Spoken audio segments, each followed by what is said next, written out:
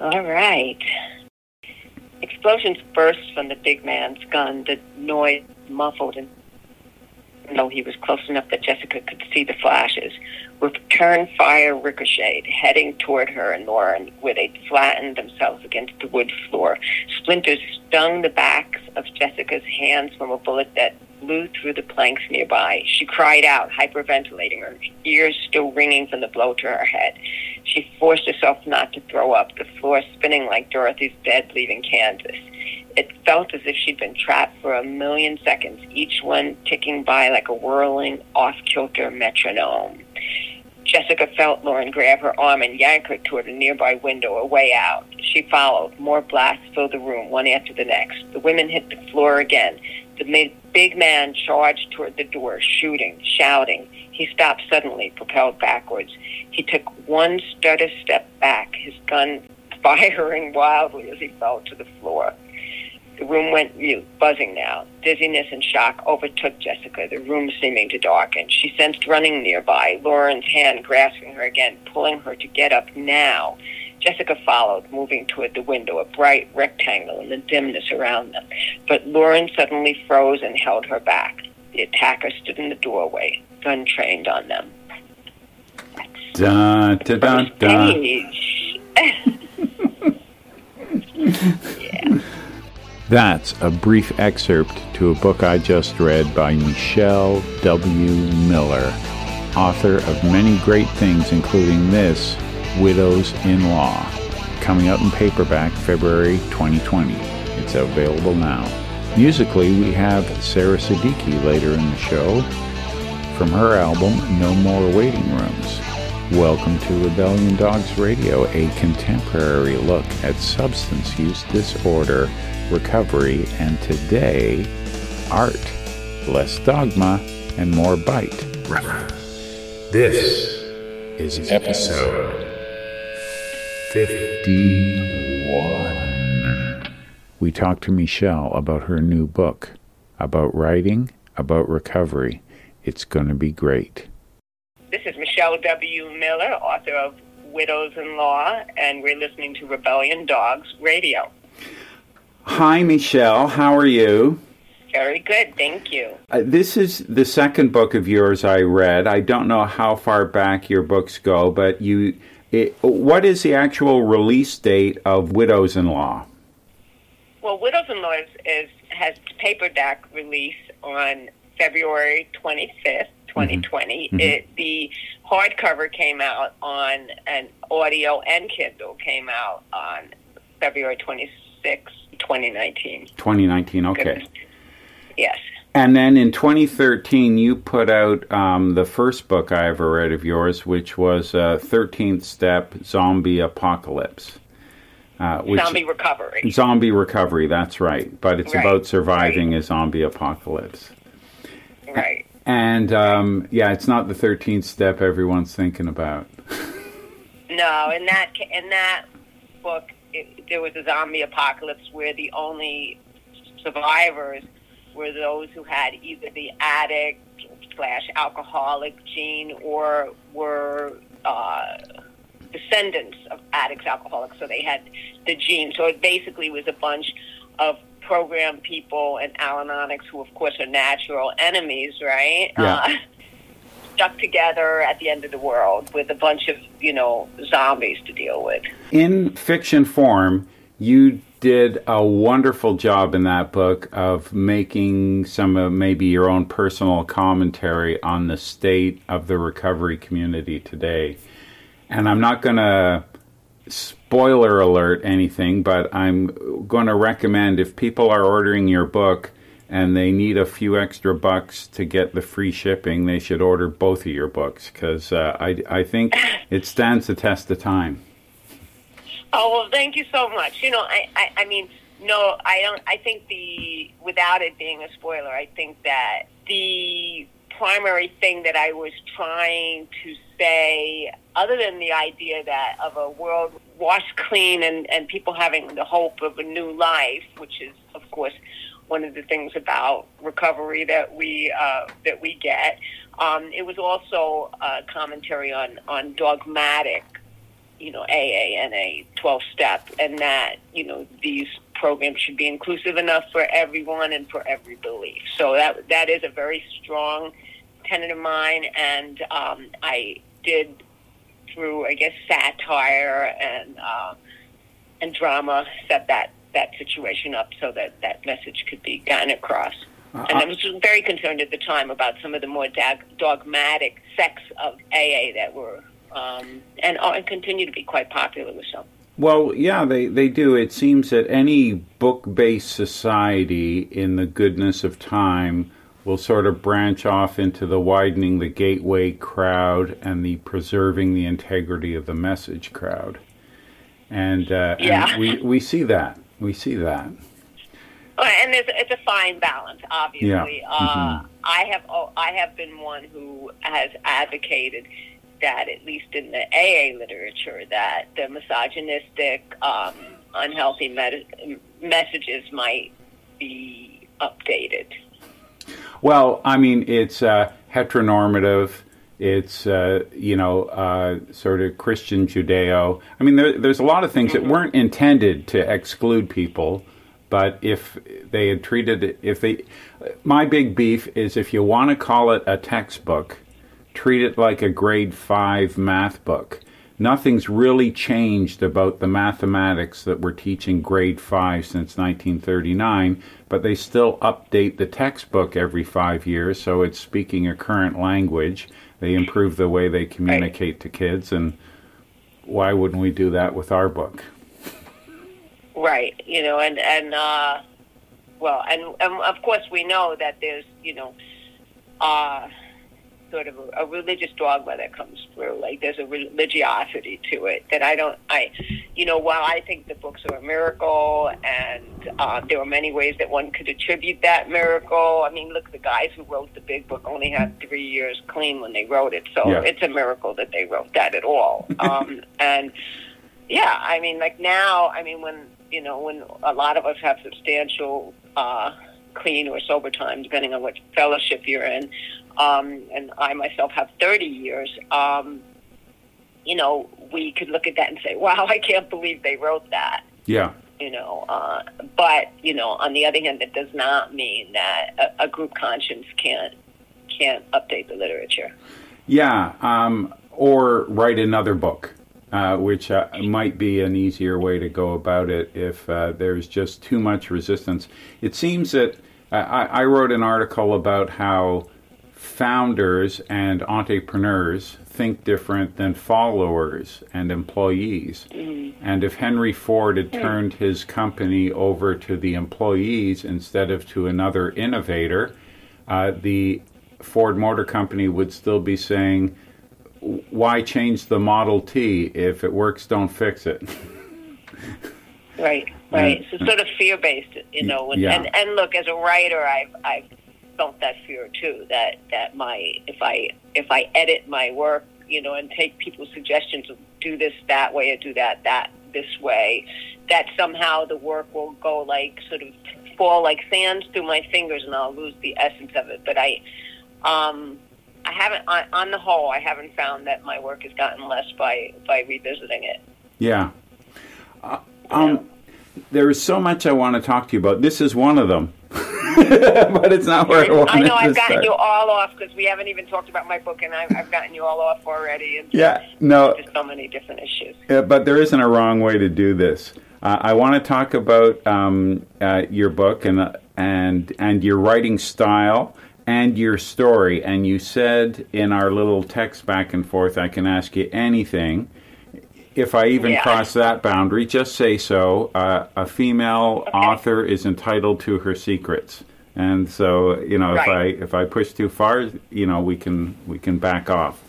When I was reading your book, and I love fiction, but I never make time for it, so I don't read a lot of it. But I have read some, of course, and I was wondering when I was reading Widows in Law. Do you read Zoe Heller? I don't even know how to pronounce her name. Have you ever read a book called The Believers? No. Well, I'm going to recommend it to you. Okay, I'm writing it down. And it involves a lawyer's family, and it's set in New York. And New York, like in your book, New York is really one of the characters in the book. Like, if you're reading your book and you live in Manhattan, you throw them some, little candies, right? Like, they'll recognize the culture, they'll recognize the street corners, and it doesn't mean it's unreadable to someone who lives in the Riviera or in Australia, but if you're a New Yorker, people will be nodding their head up and down. Oh yeah, I know that guy. Because you write what you know, right? Right. Yeah. So, I mean, obviously, everything has to serve the plot. The plot has to move forward. So there's nothing. Hopefully, there's nothing gratuitous. It's not, a deep work of. And it's not a deep literary work that's going to win the Pulitzer. It's a solid thriller, and so the pages have to turn. But at the same time, you have to set up the place. And yes, I've been a New Yorker all my life. One of the things that I found pretty hilarious with some of the comments where, the book has gotten really good reviews, but there were a couple of comments where they said that my bad guys weren't realistic. And it was almost like, to me it was funny because some of the bad guys were the only ones I really knew, there's a hitman in here, and I have to say that, I have a pretty nefarious story. And so, yes, I have known some hitmen, and I have known some cartel guys, and I have, I've run into my share of gangsters. And there's probably not that many mainstream authors out there that can bring that kind of reality into a book. And of course, I've also been a child abuse prosecutor in New York, so I know the family courts. I've and I've been an addict in New York, so I know that side of things. I was one of the teenagers, and a rebellious teenager, and I was a rebellious teenager. So I've that's why Lawrence Block said that. He's always said this. He said, "I've lived more lives than a cat," and a lot of us have lived more lives than a cat, and so some of that comes out in this, including the New York setting, which is what I know best. The characters in your book, you've got these two law partners, Brian Silverman and Stephen Cook.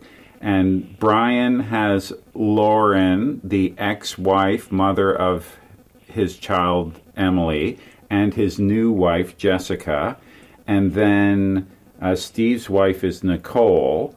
And then later on, there is sort of shady guy, Jordan Connors. There's the FBI guy, Carl Clinton. You've probably known a few of them. And then there's some Dominican Republican gangsters, some Chinese gangsters, and there's some areas in New York, St. Mark's, and I bet you've got a history there, and I want to hear about that for sure. Well, you've answered one of my questions just based on what you've told me about your background. I always wonder, well, how much of this particular character is autobiographical when I'm reading an author? And I would think you identify to some extent with maybe all of them, but with Lauren especially. Right. Yeah. Well, yeah, obviously Lauren is an attorney who's been clean about 20 years and has gone on and has this pretty normal life. Her drug use was a little bit not earlier than mine, because I was an addict at 13. Yeah. But the end of her drug use ended by the time she was 17, 18 years old. And I think the thing that's most autobiographical about the story is the idea, the underlying fear when you've escaped that catastrophe of being a low-bottom addict like I was and like Lauren was, that something from that old life is going to pull you backwards into it. Like, I've always come back to that theme, that, this must be a dream that I've escaped. Mm-hmm. This horror that I was in, and that something will pull me backwards. So here Lauren is basically being pulled backward into having, to deal with like criminals and, having to basically fight for her life again and for her child's life. And, having felt that she had left that behind. Now, Lauren, her character, she was a teenage addict and a child of addicts. So I was not a child of addicts, although there were certainly some things in my family that led me to prematurely grow up. Yeah. Lauren sort of prematurely grew up in the sense like her parents were heroin and crack addicts. And so the inspiration there is, yes, in my early days in recovery, I spent a lot of time at St. Mark's. And for those it seems like a lot of people in recovery have heard of it. It was the former Electric Circus, I believe, and it was owned by a woman in recovery. And it was quite a large building on St. Mark's Place between 3rd and 2nd Avenues. And it's since been redeveloped into luxury housing, as have most iconic places in New York. Yeah. And it was a 24-hour ramshackle building with there was a shelter up on top where people helped maintain the buildings who were in basically early recovery and homeless. And it was just basically a free-for-all in there. And, I made most of my meetings in Harlem, which is where I got clean, but we would all come down, and I would come down, and I would play spades down there, and I would, of course, make meetings there. But for me, St. Mark's was more like, and on the weekends we had the How Club, which is there would be a disco there at night, but there was a group of homeless teenagers who basically lived at St. Mark's, and they weren't really in recovery, but they were always around.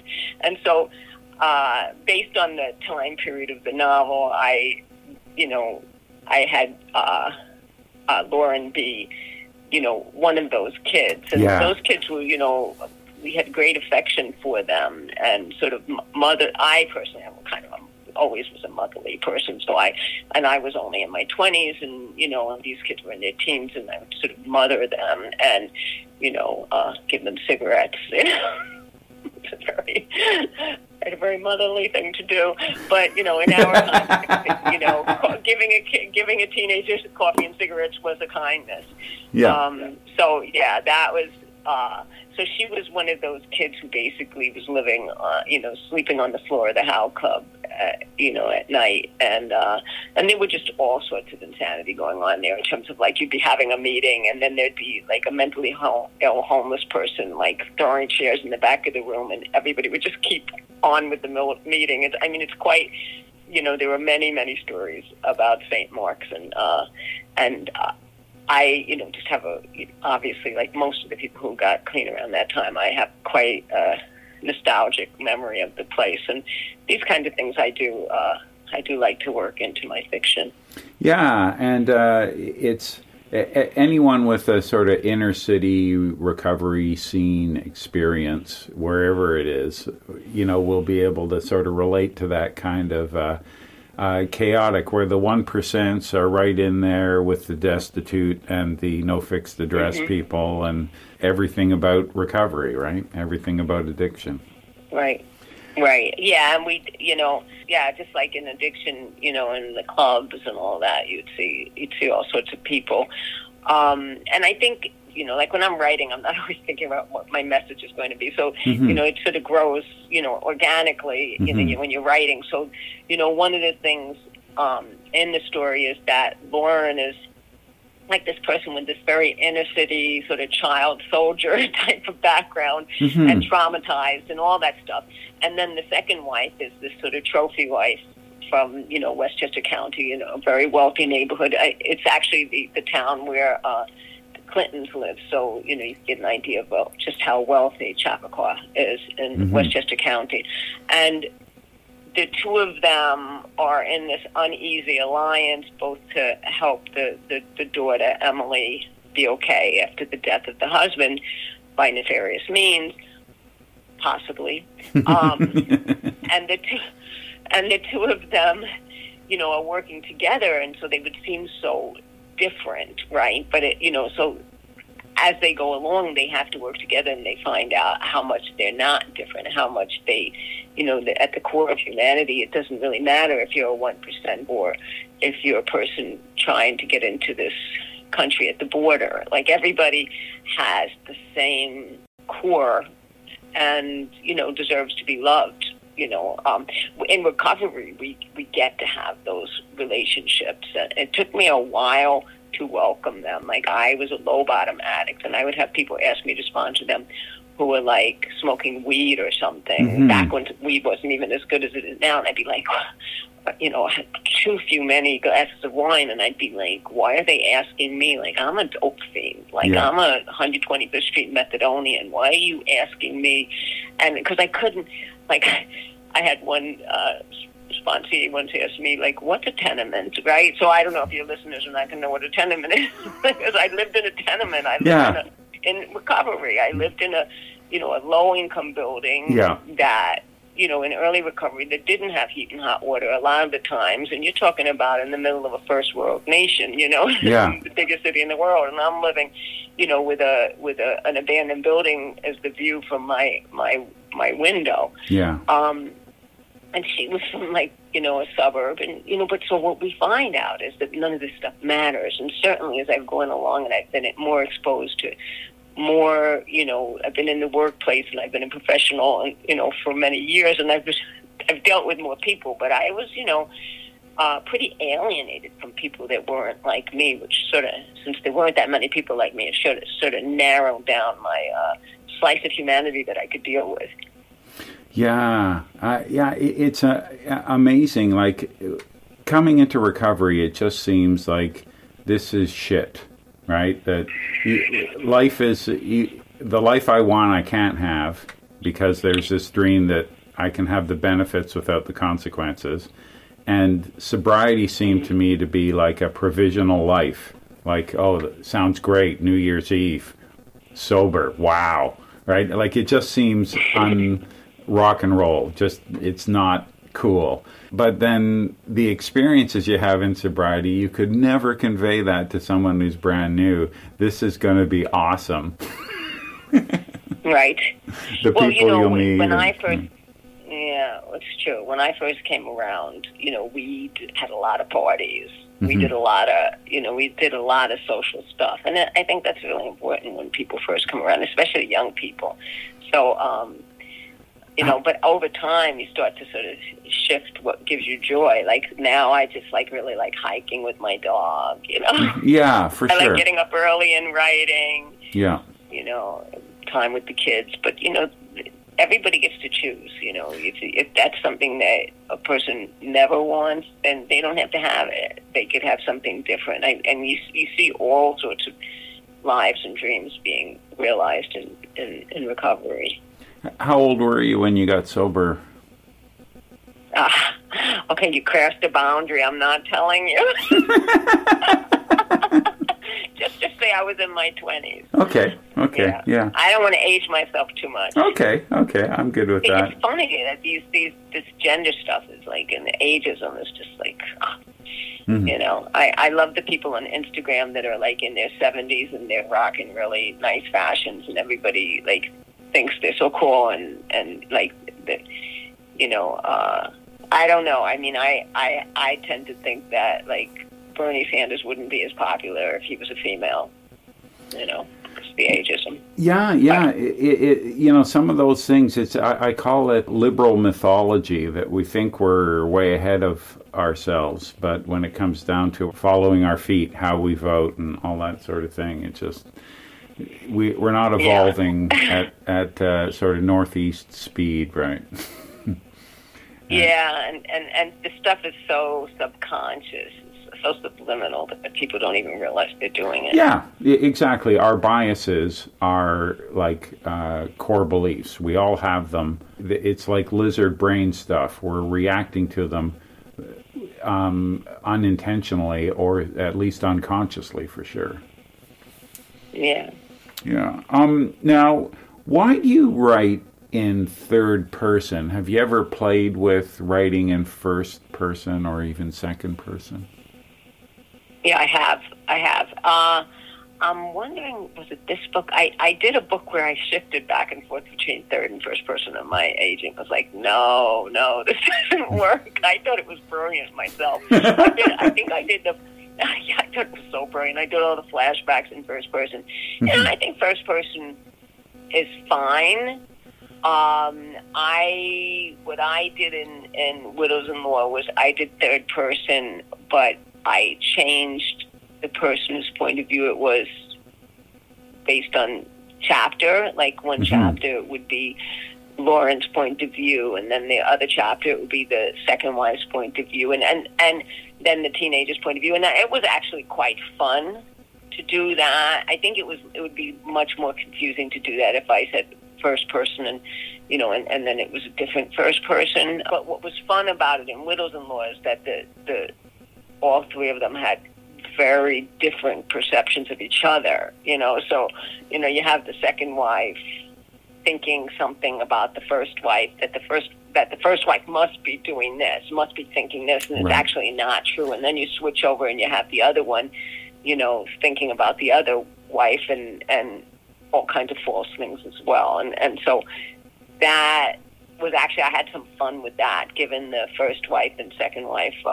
relationship, an interesting thing to see. Because, look, nobody gets through a divorce and remarriages and stuff without, being a bit of a jerk at some point, right? Like you could work through the program, you work through it, and you get like awareness, acceptance, action, right? First, you got to be just a slight jerk, even if it's only in your own mind that you character assassinate people and mentally, you might do better than you think. But so I have not gone through a divorce in my life, but I've gone through a breakup or two, and I've watched enough divorces to see like how messy they can be. Well, you were in the business, right? You were a family law lawyer for a while? Well, actually, I was dealing with child abuse and neglect. So, that was and it was in the height of the crack epidemic. So, as you can imagine, we had 40,000 children in foster care in New York, and plus we had the deadly AIDS epidemic at the time, where there was no treatment, and most of the children were not making it, and so... Yeah, and so I worked a lot on the medication issue when the medications were developing, and so I had I did a lot of work on the AIDS epidemic, pediatric AIDS treatment, and thankfully we went from terminal disease to a more chronic illness that people could live with. So it's hard to. Those of us who lived through that epidemic in the rooms, it's amazing that we have gone from that part of just watching people dying every day in the rooms. Well, whether it was Toronto or New York or Montreal or anywhere else, we lost a lot of friends, right? We did, because in the late 80s, 85% of heroin addicts, from what I remember, 85 or 86% were HIV positive, and there was no treatment, and most people were dying rather quickly and suddenly. And so, yes, when I came in the rooms in the first year, we kind of, we lost the whole, in NA, we lost the whole, all the old timers, what we called old timers, because we were a new fellowship in New York. We had only started in 1981. Oh, yeah. So, when I came, so I came in 89, and basically anybody, almost everybody who came in 86 or earlier died. Yeah. And so that was, which was both, it was horrible. It was also a time when we all drew together, and it was also, there were certainly a lot of lessons about, staying clean no matter what. I mean, because people's children were also being born HIV positive, so it was quite a horrendous thing. That we all went through. This I know. My personal story in recovery, HIV is a gift of recovery, because I came into sobriety without real boundaries and a good understanding of risk reward. I guess late enough in the cycle where I have a chronic condition instead of a death sentence. Yeah, at diagnosis, I thought, wow, this is really what a great recovery story. This is how it ends. And a lot of people were catching them in the rooms and not using, even though people were saying they were using condoms, they clearly weren't. And a lot of people, some very close people to me also caught it in the rooms. Yeah. Yeah. Like I write nonfiction. Unless I'm songwriting, then I'm kind of fictional, right? And I asked about first person, third person, because when I write a song in third person, no one ever pins the characters in the song to me. Even though, of course, I draw on me, I draw on people I meet in the rooms, I draw on my whole life experience, right? And if I do it in first person, no matter how much of a collage it is of so many people I've met, maybe including me, they always go, oh, that's so you, Joe, right? But people just think I'm talking to them if I write the song in first person, and I can reveal, my deepest, darkest secrets in third person, and no one will ever pin it to me. It's kind of funny that way. Yeah. Yeah, I actually tried to write a memoir like that in third person. That's on my list. Nobody liked it. Have you ever started a memoir or thought about it? So tell us more about that. Yeah.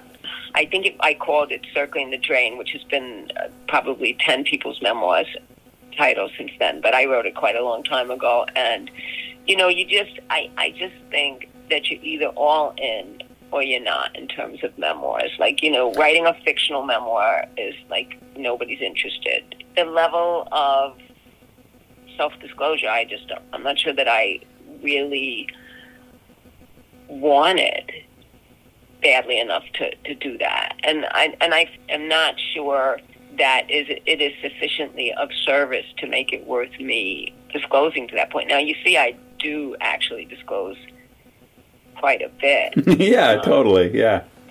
But it's not only that, it's other people's lives too, right? We can't tell our story without, revealing some truths about others. And yeah, I've mused over it and then always gone, no. And I'm not sure what the impetus for doing it would be. I mean, there's more than enough memoirs out there. I mean, the only problem is that sometimes there's not as big an appetite for the fictional characters in a drug story because there are so many memoirs out there and people are reading those. So publishers aren't as readily buying fictional drug stories as they are memoirs. And then in our society, everybody wants everything to be a reality show. So I suppose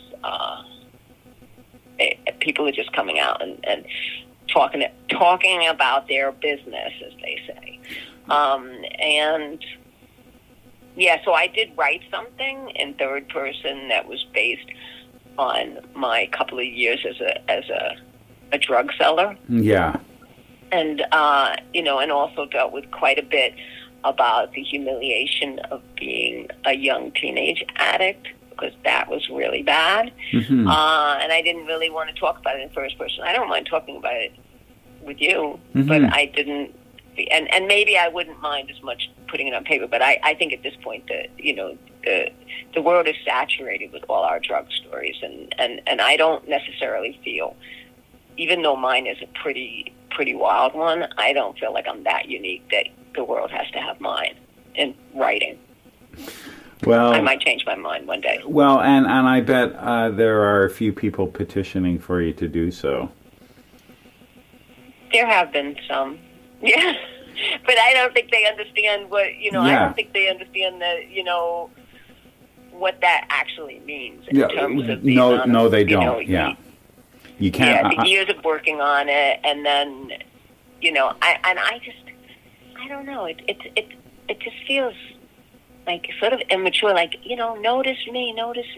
Yeah. I don't need you to notice me. If you want to notice me, notice the fact that I have created a world that absorbs you and makes you want to live in that world for a few days and enjoy the development of some fictional characters. And so everything draws on real life, but I just find that fun.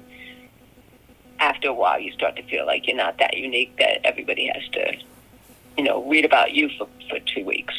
Yeah. I don't know. It's just my thing. Now, did you write a memoir? I'm sorry. No, I never did. No? Other than in writing classes, I've done little exercises, but never had any intention of, sharing it. I'm pretty all out there. If I'm asked to talk about my, experience, strength, and hope, so to speak, but yeah, I've never put it to paper. But I let secrets out in fictional stories here and there. Yep. I must say, I know one of the things about writing great fiction is having great characters, because you have to know more about them than you reveal. You have to know, where their grandparents were from, how their parents voted. Even though these are things you'll never discuss, you have to have your characters act naturally in any given situation, so you have to really know their background. Do you find the characters to pick to fit your storyline, or do you have these characters that I can't wait, I gotta write something where I can include someone like a Nicole, or someone like a Carl, or like a Brian Silverman, or something like that? Which comes first, the story or the characters? Yeah, the story absolutely comes first. Mm-hmm. I don't even consciously pick characters. Sometimes I'll read back and I'll be reading it as if I hadn't even written it. Now, it is true, though, that I will do a timeline of their life, mm-hmm. but not generally before I've already started writing them. Mm-hmm. I'll start to say, okay, well, she's doing all this, I better figure out who she is. Yeah. And so as I go along, because a lot of times when I'm writing, I may know the beginning. I tend to know how I want it to end up, but I often just don't know how I'm going to get there. So I've got A and I've got C, but the rest of the alphabet is a blank sheet, and I just go on sort of faith that as I keep writing that the story is going to come. It's the most difficult thing for me, I think, is writing and not knowing where we're going. Yeah. But so the editorial process is really important, because then I go back and I sort of see what I need to add and what I need to subtract, and what stuff is just silliness and I don't need it in there. But as I'm going along, I'll start to do timelines. Now in Widows-in-Law, the idea from Widows-in-Law came from real life many years ago. My sister was the first wife of an up-and-coming attorney, and he had his second wife was a trophy wife, and quote unquote, I shouldn't say that about a real person, but he had a second wife that was prettier and chicer and richer in the suburbs, and they had a teenage daughter, and he was actually my ex-brother-in-law was actually killed in a car crash. And so my sister and her and her widow-in-law were sort of trying to figure out what to do with my niece, who had recently gone to live in Westchester because she was a rebellious 14-year-old.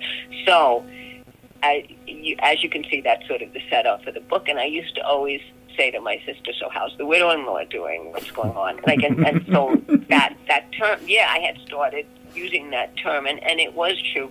Well, I actually say in the book that the widow-in-law term comes from the term wife-in-law, which I had learned, which the main character Lauren had learned in family court, because that's what prostitutes in the same stable will call each other.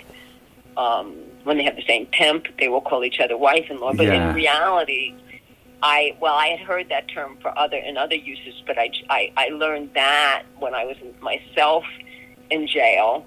And a woman came in. It was right before election, so they had swept up all the hookers, and back then there were a lot of streetwalkers around 42nd Street and the like, because it was the beginning of crack, so the price of prostitution hadn't gone down enough to make streetwalking unprofitable. So these girls were all getting rounded up in these prostitution sweeps that used to go up, and they walk in.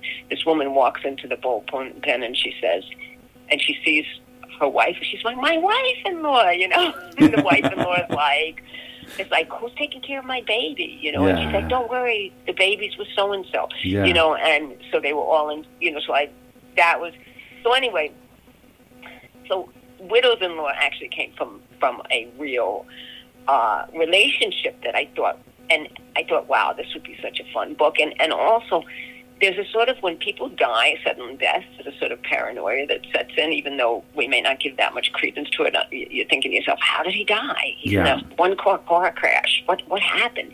So the mind is working in that way anyway. But in this case, the husband was actually doing something nefarious, and his death was not, you know, as innocent as it might have looked. The relationships and the characters sort of grew from that, but over time, you know, so the book starts writing itself, and then over time, you know, I would have to go back and figure out who these women were so that I could write them. Now, do you write your books chronologically? Because it doesn't read chronologically. You start this story with one of the apex scenes, just a little taste of it, and then you go back, and then there's all these flashbacks so that we get to understand characters better. In fact, we all sort of, you know, judge Jessica, and then you tell us a little bit about her damage, her background, and you go, fuck, right? You know, we feel ashamed for judging her. Right? We all do. Yeah. And so what kind of struggle do you go through with, do you wonder, is this really going to work? Instead of writing a story chronologically, which would be the easiest way to do it, you know, Quentin Tarantino has shown us you don't have to do that to have a really you know, swanky and entertaining story. So what's your thought process and the emotional toil it takes on you in sort of separating out the order of the chapters? Widows-in-Law, I've written somewhat differently than some of mine. Like, it's not unusual for me to write the story chronologically, and not with the full chapters of backstory or sections of backstory, but, you know, maybe with some references to backstory, and then decide to deepen it by doing like a full backtrack in time. So yeah, the way it is structured was not the way it was structured the first draft. Mm-hmm. Like the first draft, I sort of went through, and then I decided, how can I craft the story? How can I make the reader understand better what's going on? I actually deepened the husband's character as I went on, and liked him more as I learned more as I went along, because I really didn't know. I didn't know as much about his character as I did by the time I finished, you know, and so then I went back and I was like, oh, okay, let me do this and let me do that.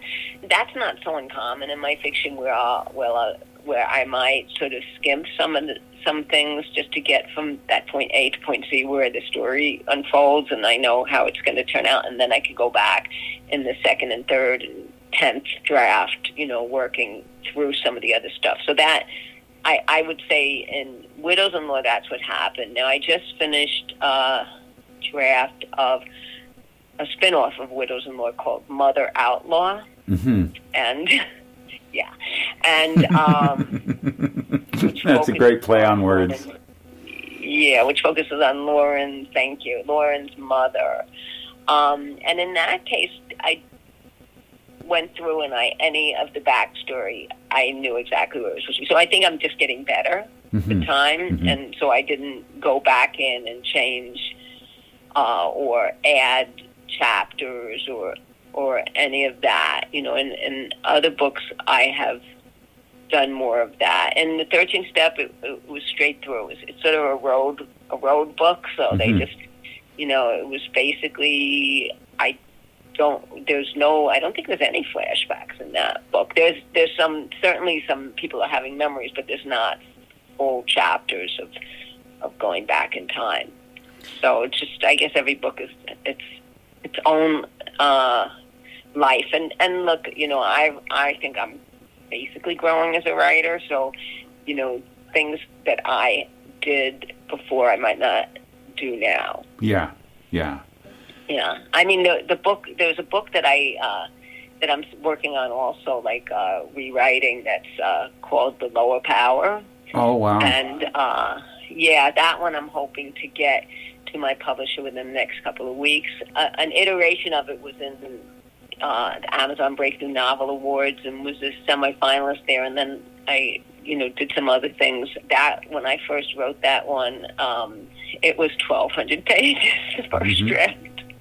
I had to bring it down to 400 pages, so which was an amazing feat, if I say so myself. But I had no idea. You don't have to tell me. Yeah, there's an old joke about a student who brings their project in late, a couple days late, and the teacher said, "This was a 3,000-word assignment. You've written 10,000 words."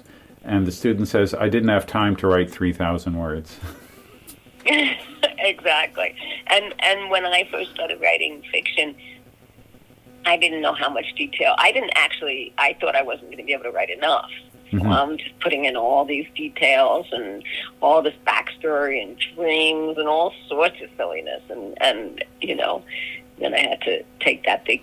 It ended up being, I said, when I started writing, I said, all I have to do is write a page a day for 365 days and I'll have a book.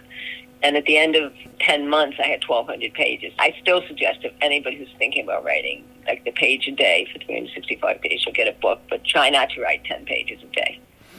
Now, talk about your relationship with writing. Were you a writer before you got clean and sober? Is this a gift of recovery? Like, I always thought I should go be a lawyer because I was such a screw-up as a teenager. I wanted everybody to recognize how wonderful I was. I mean, ego was a great motivator for me. But I did always like writing, and I wanted to sort of change over to journalism, and my mother discouraged me. So, luckily I'd done an 8th and 9th step with my mother, so that's fine. But the funny thing is that I really was writing short stories and poems in high school, and my friend Judy was a couple of years older than me in high school, and she needed to have a short story for her English class. And I think I might have still been even in I'm not sure if I must have been in my first year of high school. And I remember writing a full short story for her to hand in, and she did, and she got a B. So that was my first official foray into actually not getting paid for my writing, but writing on, for purposes other than my personal enjoyment, was writing short stories so my nefarious friend could have a paper for her English class. So yes, I've been a writer. Yeah. Since I was a young delinquent, I have been a writer. I really didn't have that much time between law school and low bottom addiction for me to, think what interested me. When I was an attorney at 22, and I was disbarred by that time I was 26. So you can imagine how quickly I was working on my downfall at that time. Yeah, well, cocaine and drugs and alcohol, and that'll, it'll create some ups and it'll create some downs. Yeah, I was a Titanic seat shifter. Like, I would switch seats on the Titanic all the time. So I was alcohol and pills, then it was cocaine, and then it was heroin. Yeah, that's called medically assisted recovery now. Yeah. No comment. Yeah. I hope it's better. I hope that medically assisted stuff is better than the methadone days, because that orange handcuffs is the way I view that. But I'm a lot more. I'm more receptive to, maybe not to methadone so much, but to some of these other drugs, which I don't completely understand. With the people doing heroin now dying so bad, like in our day, I don't know about you, but in my day, when you heard of somebody ODing, everybody ran to the spot to try to buy it because the dope was, so shit good. That nobody, that you were trying to get some good dope, right? But nowadays, with everybody dying, we can't, like, we used to say things like, well, when they get, like, I remember talking to people whose parents, I'd say, well, I was a heroin addict, and look at me, so your kid has hope. Now, I don't even say stuff like that anymore, because when people don't get a chance to get sick and tired of being sick and tired anymore. When they're sick and tired of being sick and tired, they'll come and get clean. Well, if they live that long, and half of them aren't. So, like, I'm like, whatever you need to do to keep from dying until you get to the point where you could hopefully be completely abstinent from mind-altering substances, go do it, because I just don't want to see people dying. Like, my mind is changing as I learn more about these things. I had a sponsee he was a friend, right? But, he called me his sponsor. And he had 3 5-year medallions. Like, his drugs of choice were varied, but his program of choice was AA. He asked me to sponsor him. I gave him his 3rd 5-year medallion, and he was on methadone, and he didn't tell anybody because he knew how people reacted to that. And he sponsored so many people. He helped so many people. He went to a lot of meetings, and he was one of those guys who people were drawn to him because he was a gentle spirit.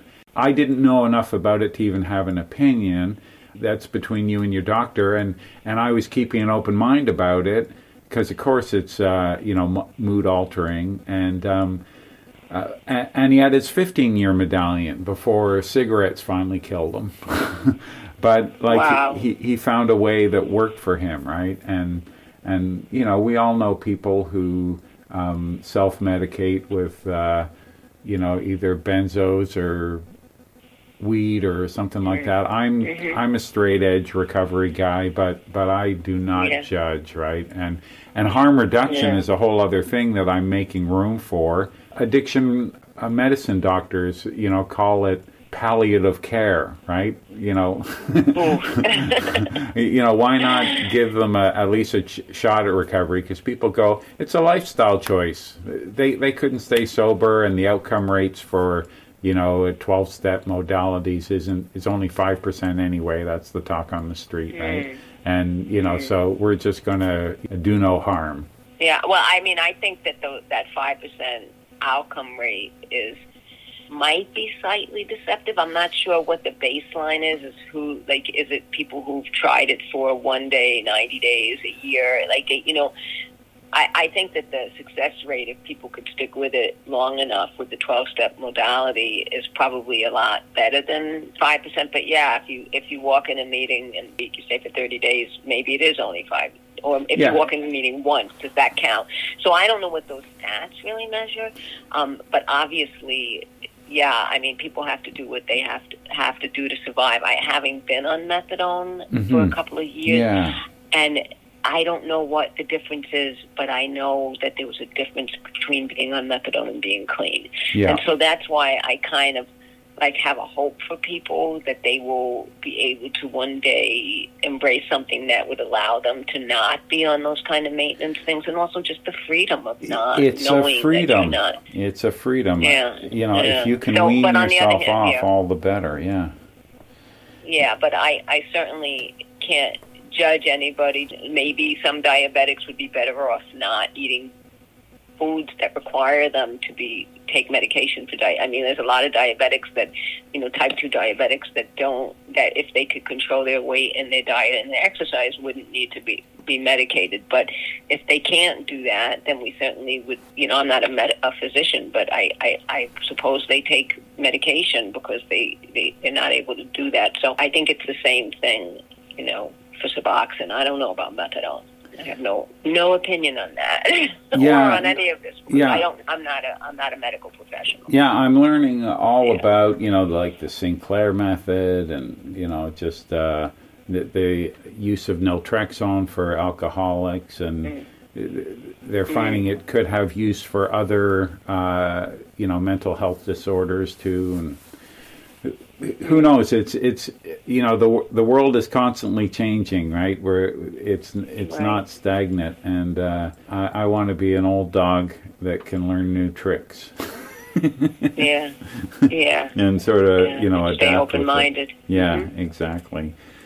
So you answered another one of my questions. You're already working on another book. How's life now? How active are you in sort of peer-to-peer recovery? What's your week look like, and how much do meetings still play a role in your life? Well, I'm a meeting maker. Yeah. I've always been a meeting maker, and happy to be one because it keeps me very much centered. I recently quit my day job upon giving notice. I started a 90 and 90, continue to do a 90 and 90. There's a saying that meetings lessen the shock of change, and so I want to stay spiritually centered as my life changes. I may, take another day job anyway. So I'm not saying that I'm not gonna have a day job, but things are changing a lot in my life right now, and so I definitely have recommitted myself to my recovery. And one thing I could say is that sometimes things have come up like psychological issues, emotional issues, in long-term recovery that I didn't expect to deal with, and I am just thrilled that I've stayed in meetings because. We think that when we've got like 1 year clean, 5 years clean, sober, whatever, that we kind of know what to expect. We don't need this anymore. We don't need that anymore. And I'm just so glad that when I've seen that sometimes my emotional state was more fragile than I had realized, or that something new shook, kind of rocked my foundation, that I've still been in meetings. If you're not in the habit of making meetings and you isolate when things are going badly, that's not a great thing. That's like an enemy of survival. And look, given the kind of story I had, and how severe my disease was, like, I just don't play with it. And I'm happy that I like meetings. I like being around people. I have friends of all different ages and all different races and all different genders. I mean, I just have this diversity of wonderful people in my life, and people that I could turn to and could turn to me, and I get to see a much larger slice of life than people who are not continuing in an active program of recovery. Because if you look at people who are, in the world, they get in their little group and that's about it. I just think we're really graced with like really full, rich lives. And the other thing is that one of the things, like when we talk about we will not regret the past or wish to shut the door on it, one of the reasons we don't regret the past is because we could see how our story could help somebody else. Well, if my story is no longer helping anybody else because I'm not, involved in recovery, then I've just cut, like, why did I have to go through all that suffering? But instead, what I see is that we who have gone through hell on earth have this huge gift to save other people's lives, and they need us. I wouldn't want to cut myself off from that gift. I'm getting the gift too. Like when I see somebody suffering, that I can maybe say something or do something that will help them to not overdose tomorrow, because they won't pick up tomorrow. And that is a huge gift. And to give that up by not being in the rooms, like I feel that I would be a fool to do that. So I'm really happy, and I'm just really glad that I maintain my connection to meetings and fellowship, and keep doing this. And I still have an awful lot to work on. I really do internally. I have hope of endless growth. The growth doesn't stop, and also I have hope that some of the crap that I have inside of me will get better too. I feel the same way, and I know plenty of people who are sort of 12-step graduates. They get what they need, and they go on, and they have as good maintaining sobriety outcomes as people I know who go to lots of meetings. So, but for me, I never have a hard time explaining to people that I'm an addict. What I have a hard time for someone who doesn't know recovery, for them to explain is why am I still here? And what they don't understand is it's sort of like going to the gym. Like, health isn't something you do and then you're healthy for the rest of your life. You have to maintain it. So an hour here and an hour there is what you got to do. But it's not a chore, right? It's way better than Netflix. If you really listen, the real life stories that are being shared. There was an actor from California who was hanging out at our meeting while she was doing a job in Toronto, and she said that she used to drink and use drugs just to have the kinds of conversations she can have walking into a room of strangers in 12-step recovery, right? And I would also just note that though people may be seeming to do well who aren't making meetings, and some of them might be well, that their story isn't not the end doesn't happen until the end, right? And I know that there was a certain point in my recovery, about 18, 20 years sober, people in my close support group stopped making meetings completely. And, out of three of them relapsed, and one of them died of an overdose. Yeah, wow. So, and I'm talking about people who had double digit, 15 to 25 years sober before they, decided that meetings weren't for them, or before the relapses happened, but they were in long-term recovery. And they all relapsed eventually. Yeah. And one died. Just, my oldest friend in the world. So look, I don't judge anybody for really anything. Yeah. Because that's not my place. And I wish everybody the best. And I hope that people that stop making meetings don't need them. But I don't assume, because that's the trap, right? We think, oh, they're doing fine, so maybe I could do fine. Well, see where they're at in 20 years. Recovery isn't a get-out-of-jail card free for all emotional turmoil and difficulties in life. Exactly. It's just a general admission ticket to life, right? Shit's going to happen. As you get older, everybody's going to end up on some mood-altering substance for a medical reason at some point. Yeah. Nobody's going to get away without having a dental surgery or a knee replacement or a serious illness. So, that's a place where a lot of people end up, relapsing. So it's really good to be grounded at all times. I just don't feel like, I don't feel like I'm cured. Sure. I think it's great to bring a beginner's mind all the time, and I don't always do that. Sometimes I go, oh, I know what you're talking about before they finish, and shame on me, right? Because I'll miss something when I do that. But I got to keep it fresh. Now, Michele, for all the people listening, by the way, here's another question you don't have to answer. Is Michele W. Miller a pseudonym or your real name? A person could find my real name if they looked hard enough through the Michele W. Miller. I can say that. Okay. It's neither my real name or a pseudonym. I've actually used my husband's last name. Yeah.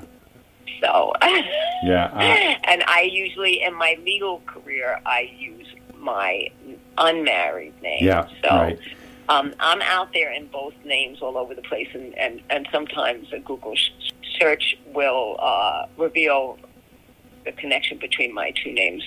I'm not too concerned about it. I mean, once my criminal record, used to be that I used to not talk this freely in public as I'm doing with you, but when my criminal record started coming up from a Google search, if I was going on an interview, I was like, well, look, if you're going to know the bad stuff, I might as well tell you the good stuff too. Yeah. Or I'm even take it one step further. I'm going to tell you how bad it really was. Yeah, that's right. that I, who was an attorney of actually a very, very good law school from a very good, a very big firm, would end up, with a felony conviction, on Rikers Island. You could.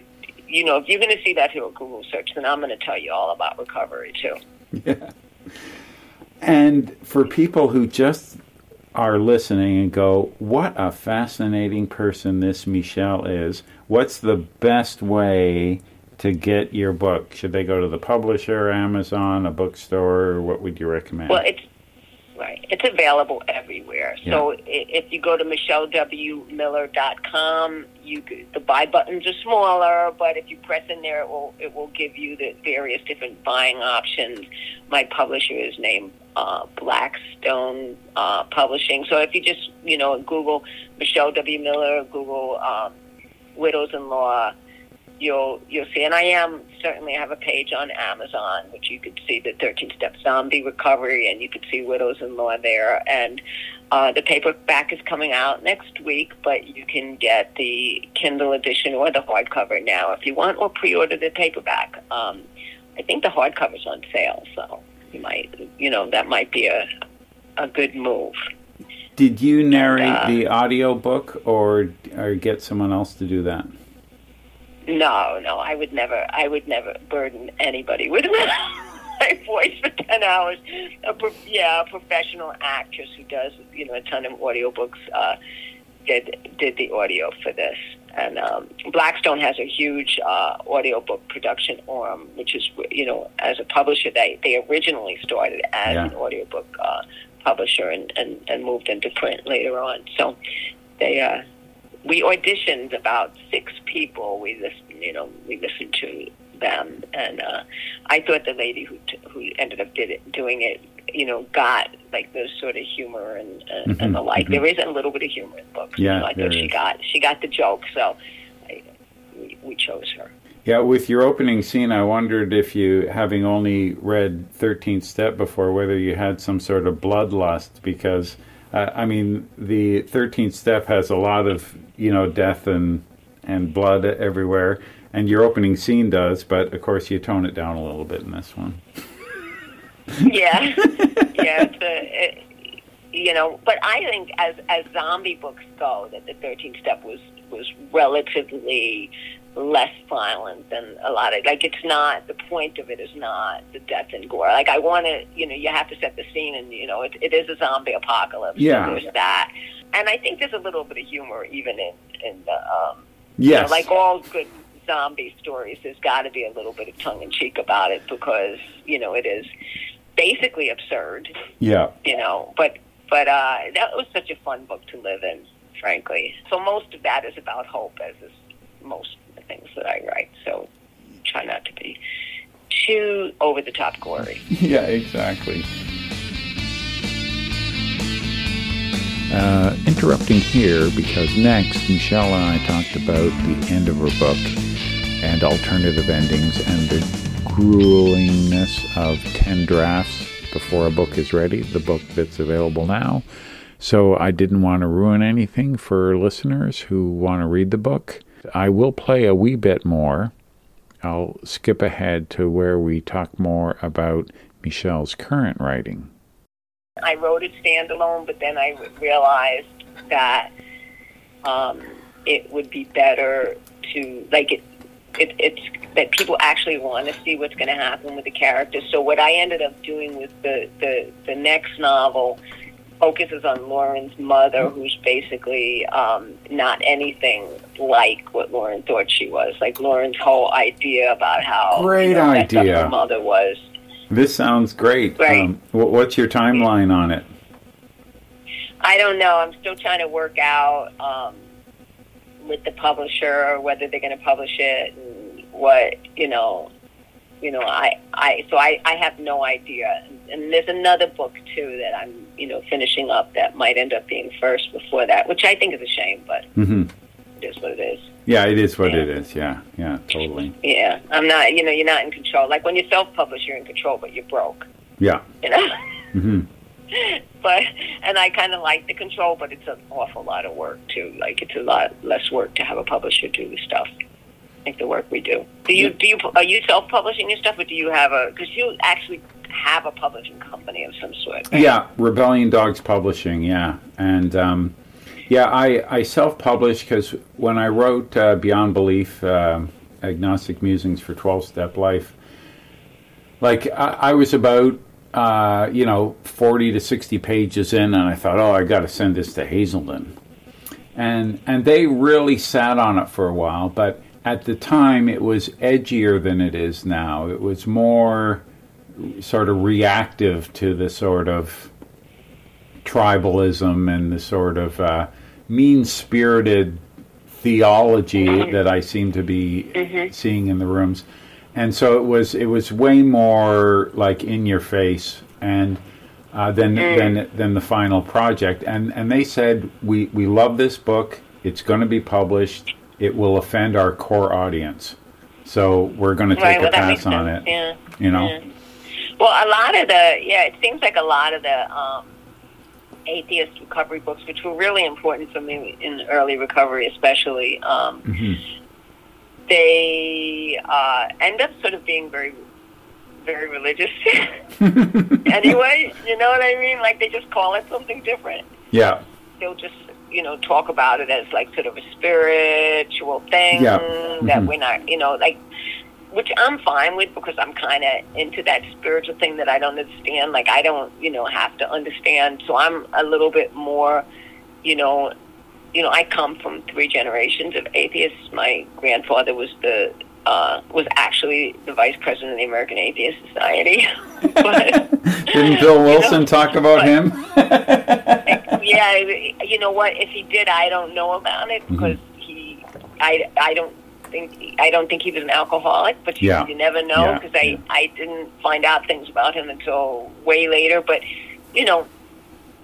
so I'm really I came in very militantly atheist, and now I'm sort of like more in the I'm going to depend on whatever it is that's out there. So I still kind of feel more of a need for like a faith life than probably most people that would profess atheism or agnosticism profess, but, so some of those books will be sort of like that. Yeah. They're like, well, we're not going to call it God, but it's like sort of, and I think, I don't know, what I talk to about with, like people who ask me who are more on the atheist bent is that like 90% of our brain, they don't even know what it does. Yeah. So things like prayer and meditation do seem to work, Oh, yeah. It doesn't, it's scientifically proven that prayer works. It isn't proof of God, but prayer works. Yeah, that's for sure. Right. So, anyway. Yeah, and do you usually go to AA, NA, CA? What's your sort of... I mean, when my kids were young, I only could do, because I have twins, right? Yeah. So when they were, and I had a full-time job, but it basically, by the time they were toddlers, so I had lunch hour.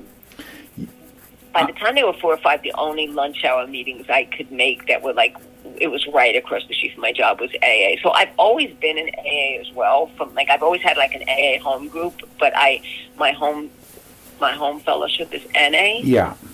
Like that's where I got clean. But even back in those days, like there were no daytime meetings in NA at all because NA was so new. So we all went to the 1 o'clock AA meeting. Yeah. That was in Harlem. So because I couldn't really, I needed more than one meeting a day when I was young and when I was new. So, I've always been in AA as well and consider myself a member of AA. I've been much more doing almost all NA for the last, couple of years, just because of where the meetings are and that, I want to hear about drugs. I don't want to hear somebody say they went under their grandmother's pillow to steal money for alcohol. I'm like, that is such bullshit. And if you can't tell the truth in your qualification, why should I trust anything else you're saying? So I've always had a problem with people not talking about drugs in AA. Yeah. But New York's pretty good about that, though, isn't it? Like meeting to meeting, Yeah, exactly. That's many different. When I came in, it wasn't good at all, and so that's why when I go into AA, I started in probably 1991 calling. In AA, I would just say, "Hi, I'm Michele. I'm a member of AA," and I would not call myself an alcoholic because I consider myself an addict, and alcohol is a subset of being an addict, and I don't consider it different. And like, I don't say I'm a crackhead because I was never a crackhead, so I'm not going to say I'm an alcoholic if I never hit a bottom with alcohol. You know? Yeah. that's the way I always felt about it. And again, we could have gone on, but at some point I have to be mindful that you have to get on with your life, and I and Michele didn't want to overstay our welcome.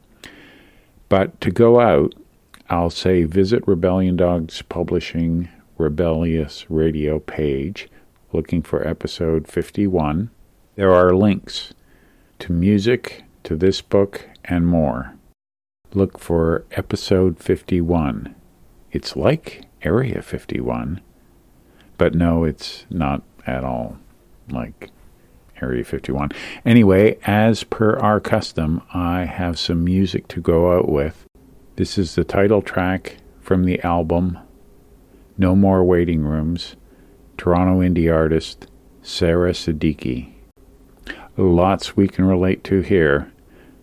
Thanks for coming along the ride on Rebellion Dogs Radio once again. And again, Michele W. Miller, thanks for your creativity, your recovery, and sharing some time with us. Hi, sorry about that. Let me do it again. Take two. I'm Sarah Siddiqui, and you're listening to Rebellion Dogs Radio. Rock on, folk on, rock on, pop on. I'm such a dork.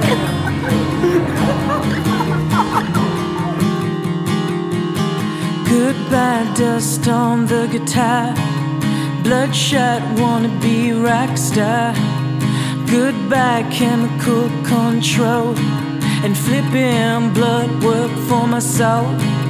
Goodbye, doctor, book me please. I'm losing memories. No more waiting rooms. No more hospital food. No more pink and white pain.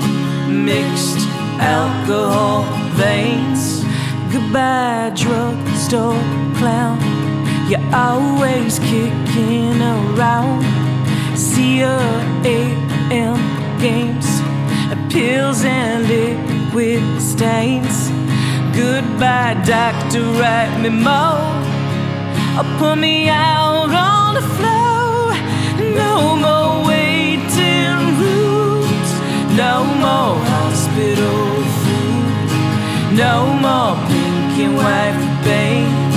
Mixed alcohol veins. So long telling me what it is. So long picking up refills. I see her justify my mess. All repeated medicated trips.